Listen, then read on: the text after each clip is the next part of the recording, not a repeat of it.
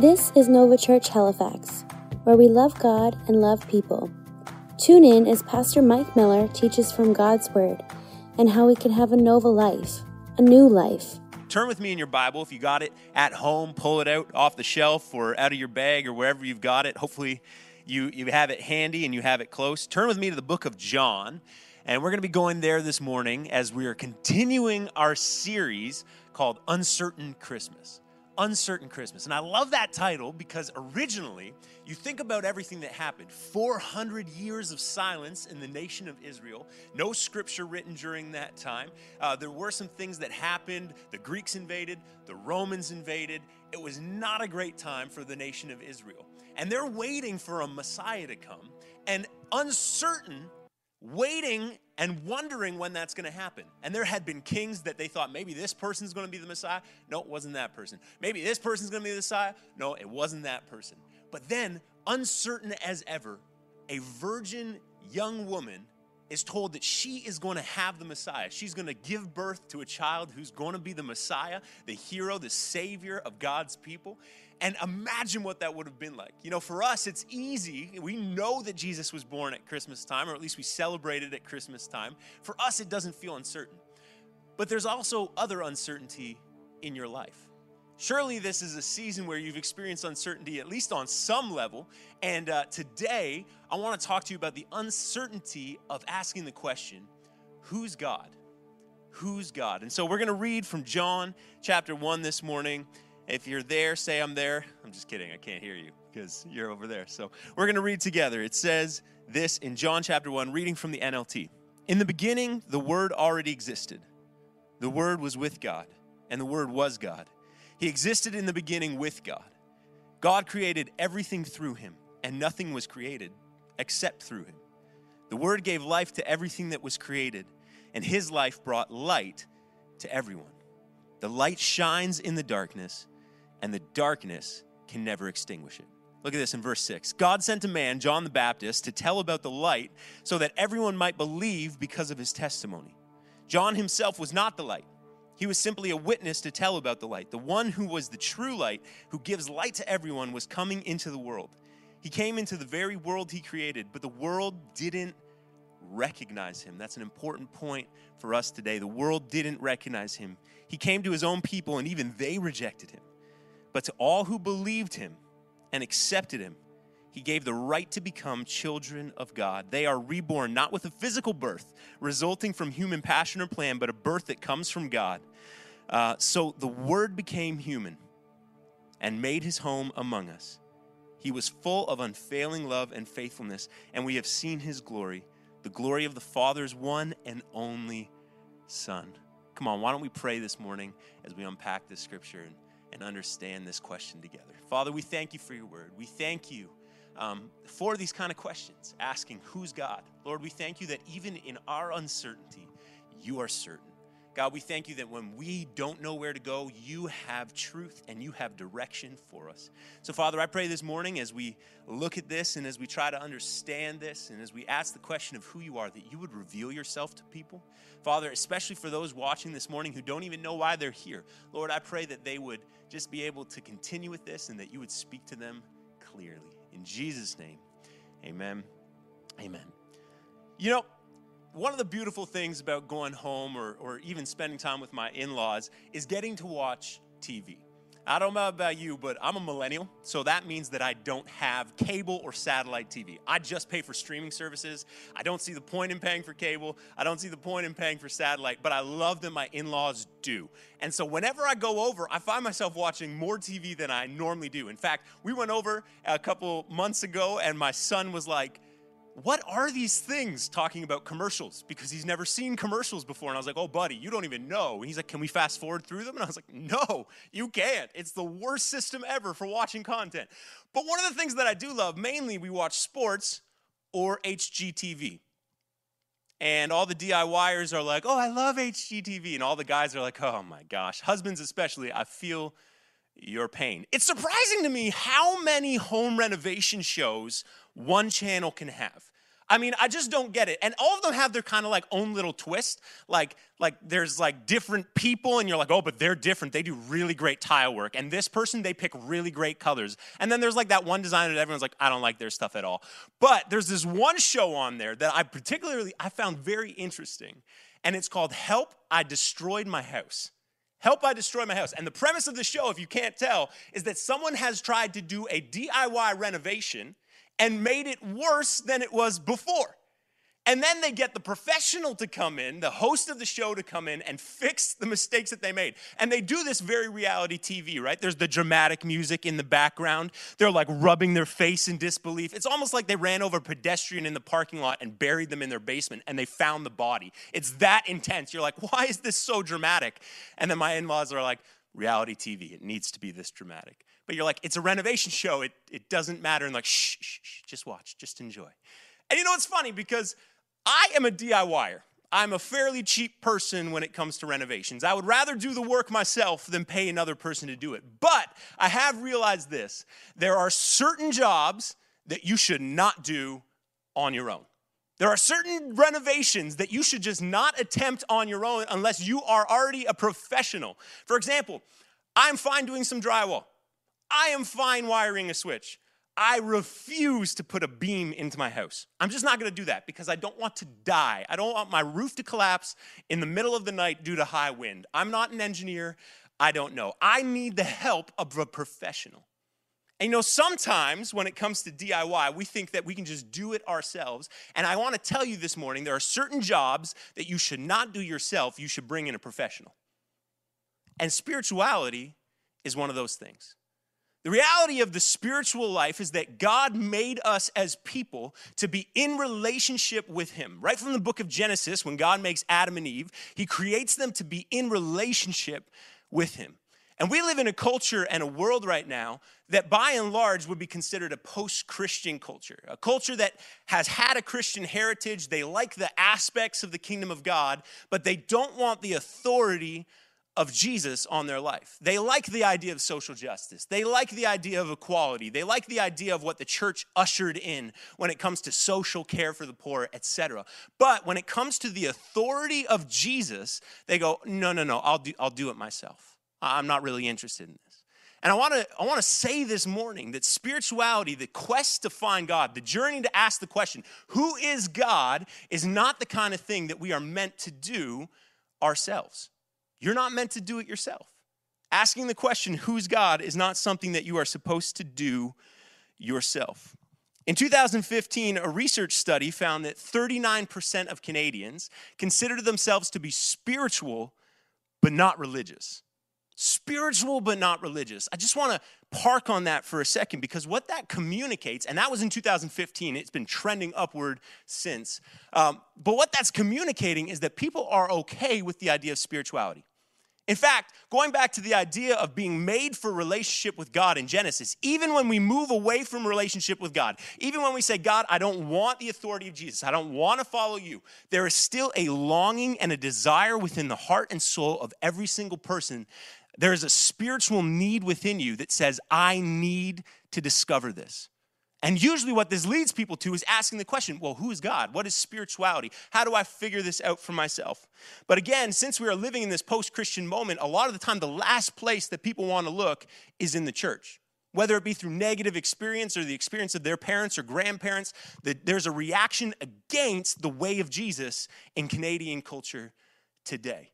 And so people do this DIY spiritual thing. They want the spirituality, but they don't want the accountability. They don't want the authority of Jesus. They don't want it defined for them. They want to do it themselves. And so they start to gather these ideas about spirituality, whether it be Instagram posts from an author, or they find a blog, or they find a podcast, or they get into a yogi, or whatever it is. They find some different ideas of spirituality that they think, maybe this will satisfy me, maybe this will enlighten me, maybe this will awaken something within me, and they start adding all these different little DIY spiritual components to their life in order to fulfill themselves. And you hear it all the time, like, well, I do believe in karma. Well, no, I'm sending good vibes to that bad situation. I'm sending positive thoughts. If you were to ask some of these people, well, what do you think about God? They're like, oh, I believe in a higher consciousness. Yeah, I believe in the energy of the universe.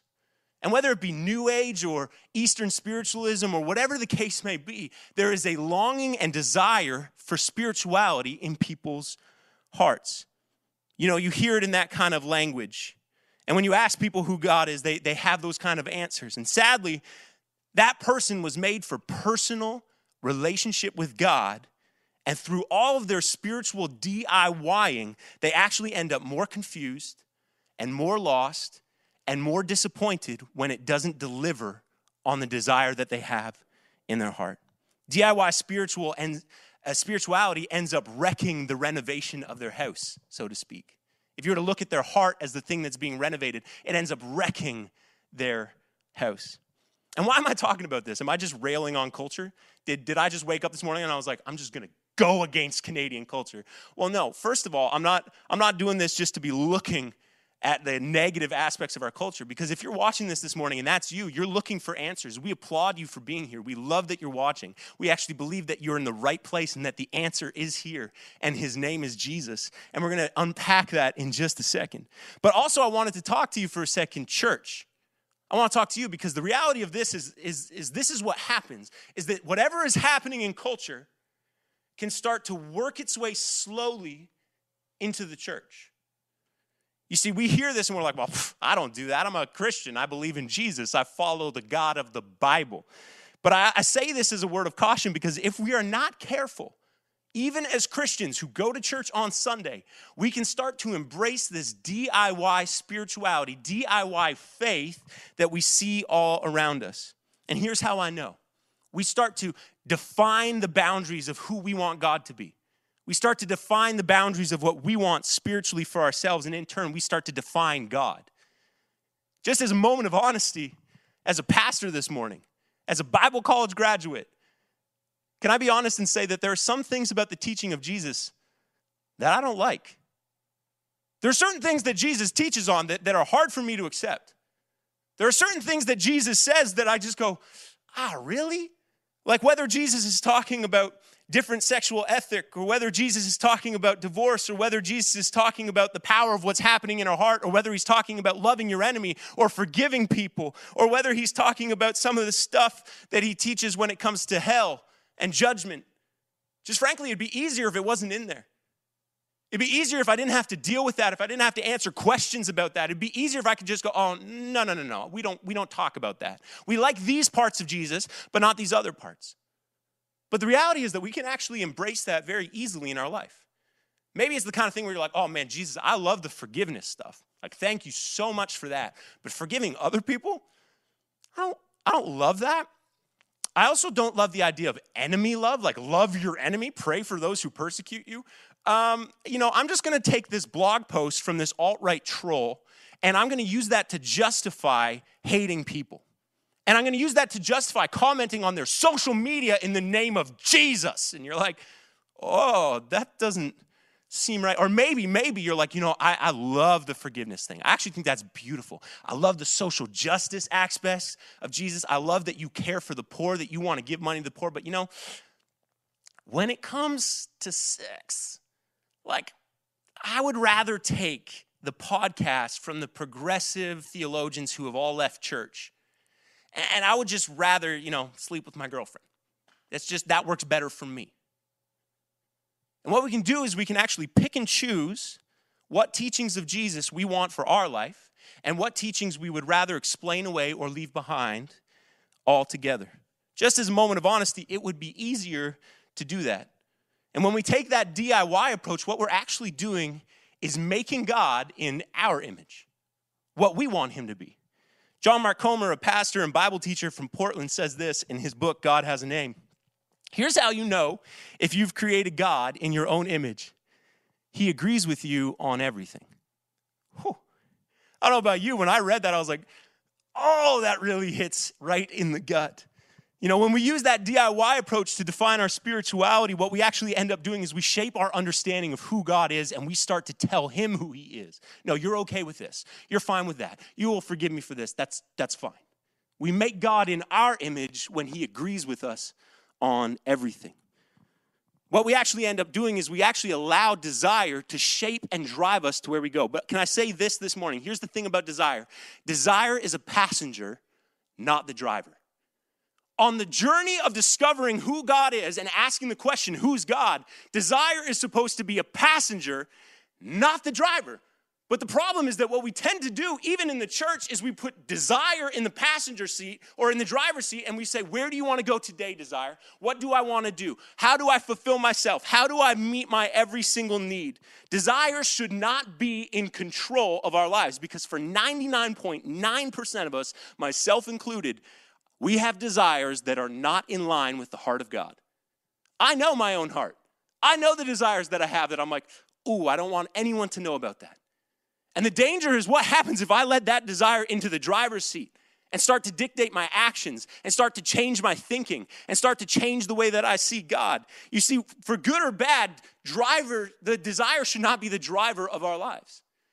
And if we don't let desire into the driver's seat, if we just keep it as a passenger, when we have bad desires, that's okay because it's not taking us anywhere. We can deal with it in the passenger seat. And when we have good desires, we can listen to the passenger, but we don't need to. We don't let desire control the way that we live our lives, church. As Christians, we actually allow something else to lead us. Paul hits on this in Romans 7 when he talks about not doing the good things that he wants to do, but instead doing the bad things that he doesn't want to do. And he has this whole moment in Romans 7. It'd be great if you could read it later today, where he just goes like, yeah, I can't help it. I don't know what it is. The sinful desire within me inevitably makes me do things I don't want to do. And I want to do good things, but I end up not doing them because of that sinful desire. And he says, who can help me? It's Jesus. Jesus is the one who can help me.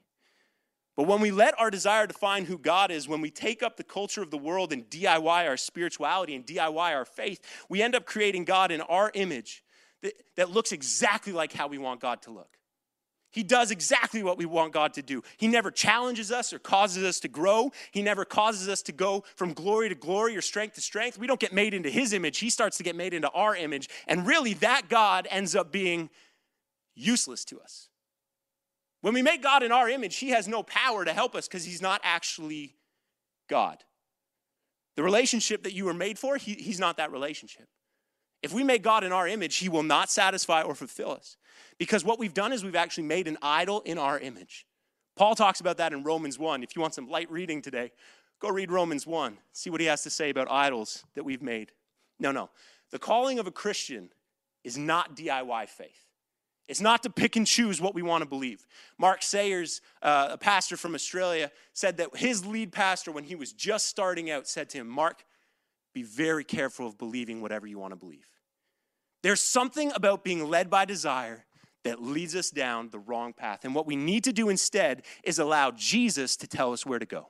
The call of the Christian is to do it his way, not our way. It's not DIY faith, it's do it his way faith. It's to follow Jesus even when we desire something different. To allow him to define himself and tell us who he is, not the other way around. And therefore what his will is for human flourishing, and not using ideas that we can just ignore.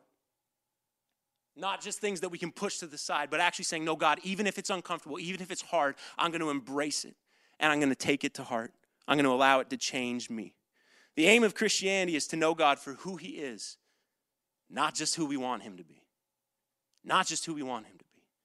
So whether you're not a Christian and you've been trying to find God and fulfill that spiritual desire in your heart, and you've been looking for answers and you found yourself here this morning, or whether you're a Christian who, if you're being honest with yourself, you're like, yeah, I do write off a lot of what God says, and I kind of make him in my own image. I got good news for you this morning. The beauty of Christian faith, the beauty of spirituality, the way God made it, the beauty of who God is that doing it yourself is not possible.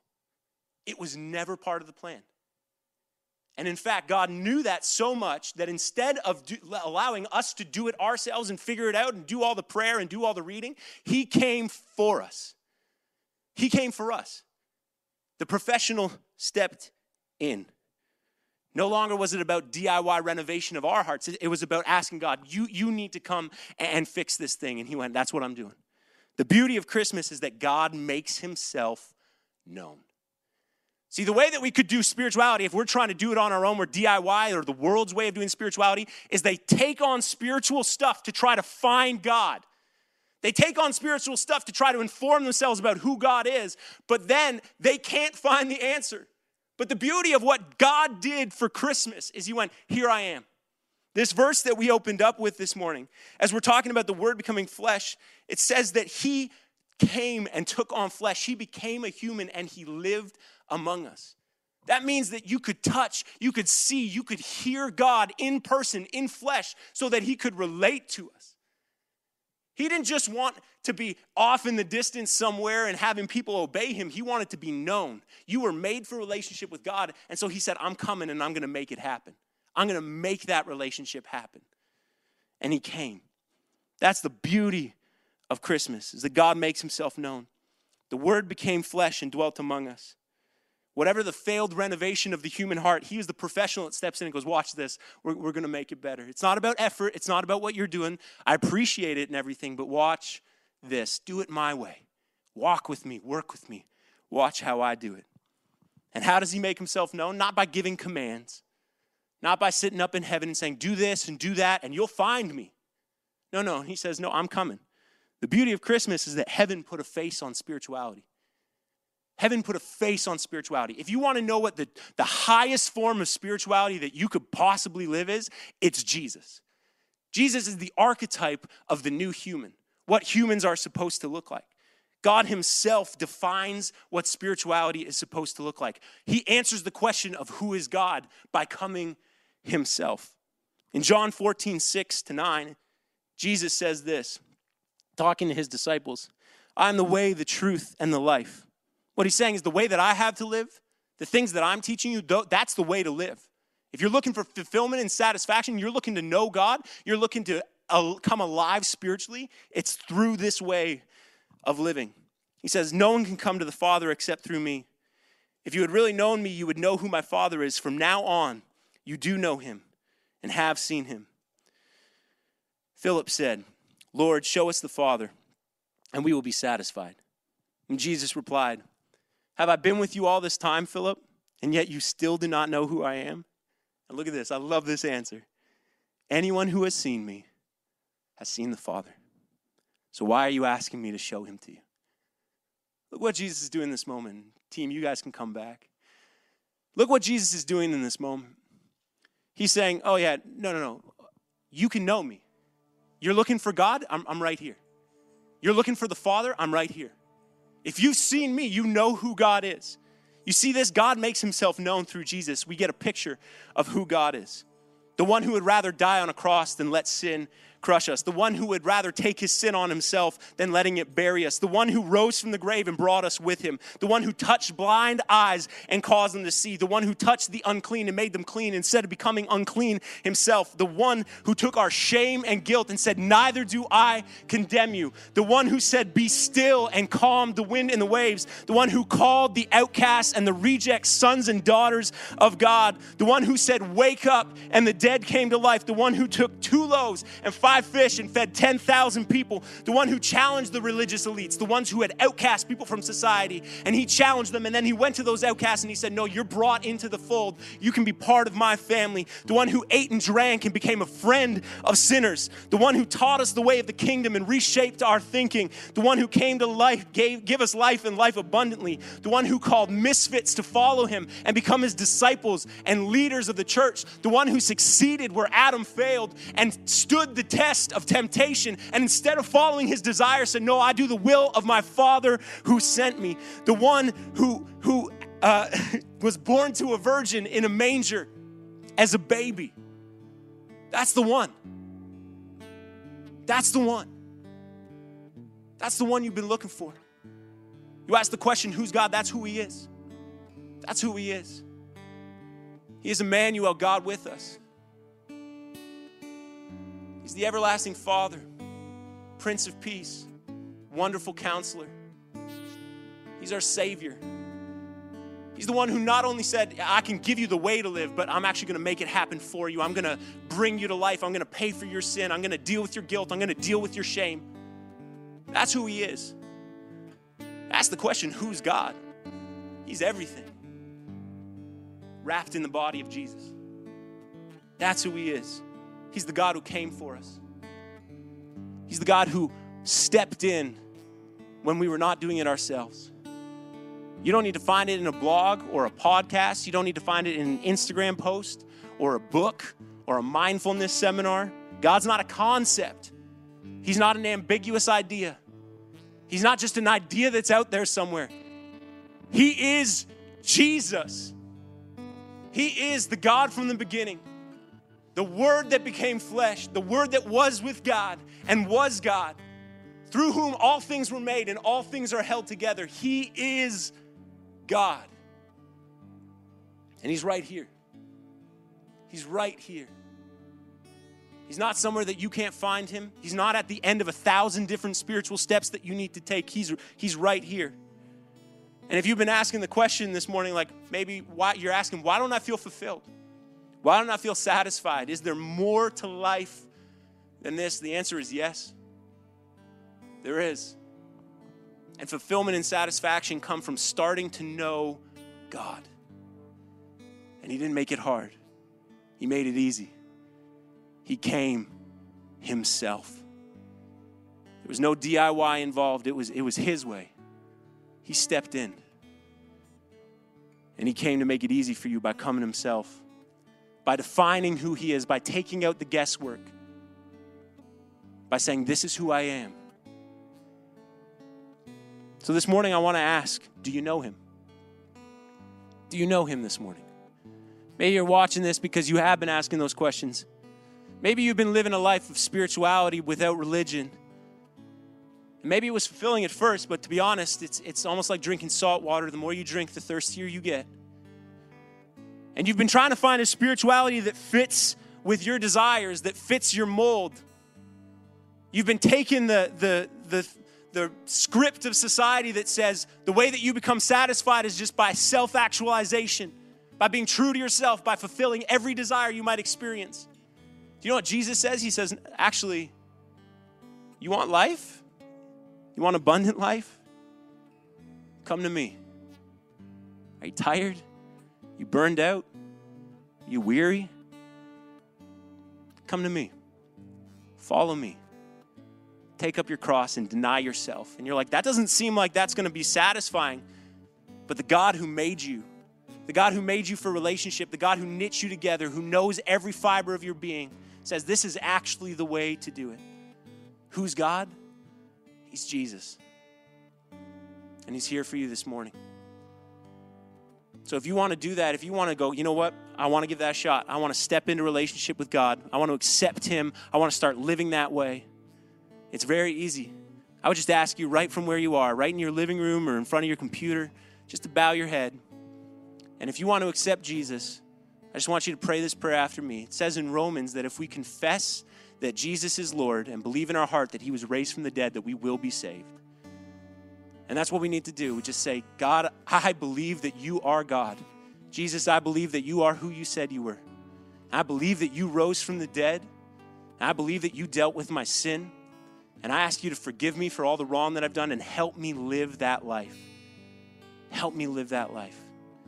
And if you prayed that prayer, I just want you to text the word faith to the number that you'll see come up on the screen, just so that we can help you start that journey well. That's what we want to do. We want to help you start that journey well, because there are questions.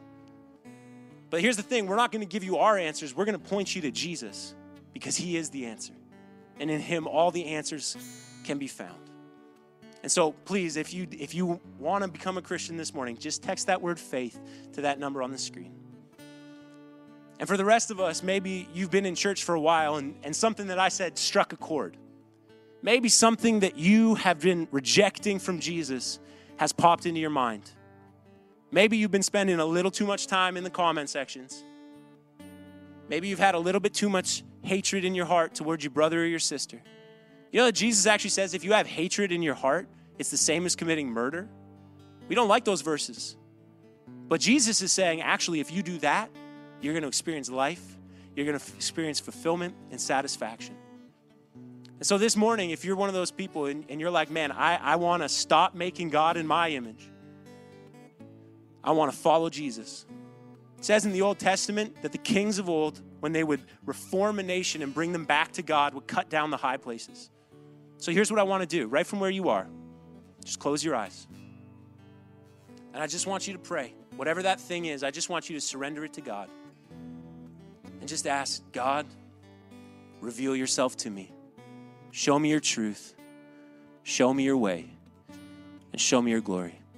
And as we worship, as we sing this song, why don't you just continue to pray and ask God to reveal that to you? The beauty, church, is that God took the uncertainty out of Christmas. He took the uncertainty out of knowing who he is when he arrived in flesh. And even today, you can be secure in knowing who he is. And all we have to do is reach out for him. So come on, why don't we sing together and ask God to speak to our hearts?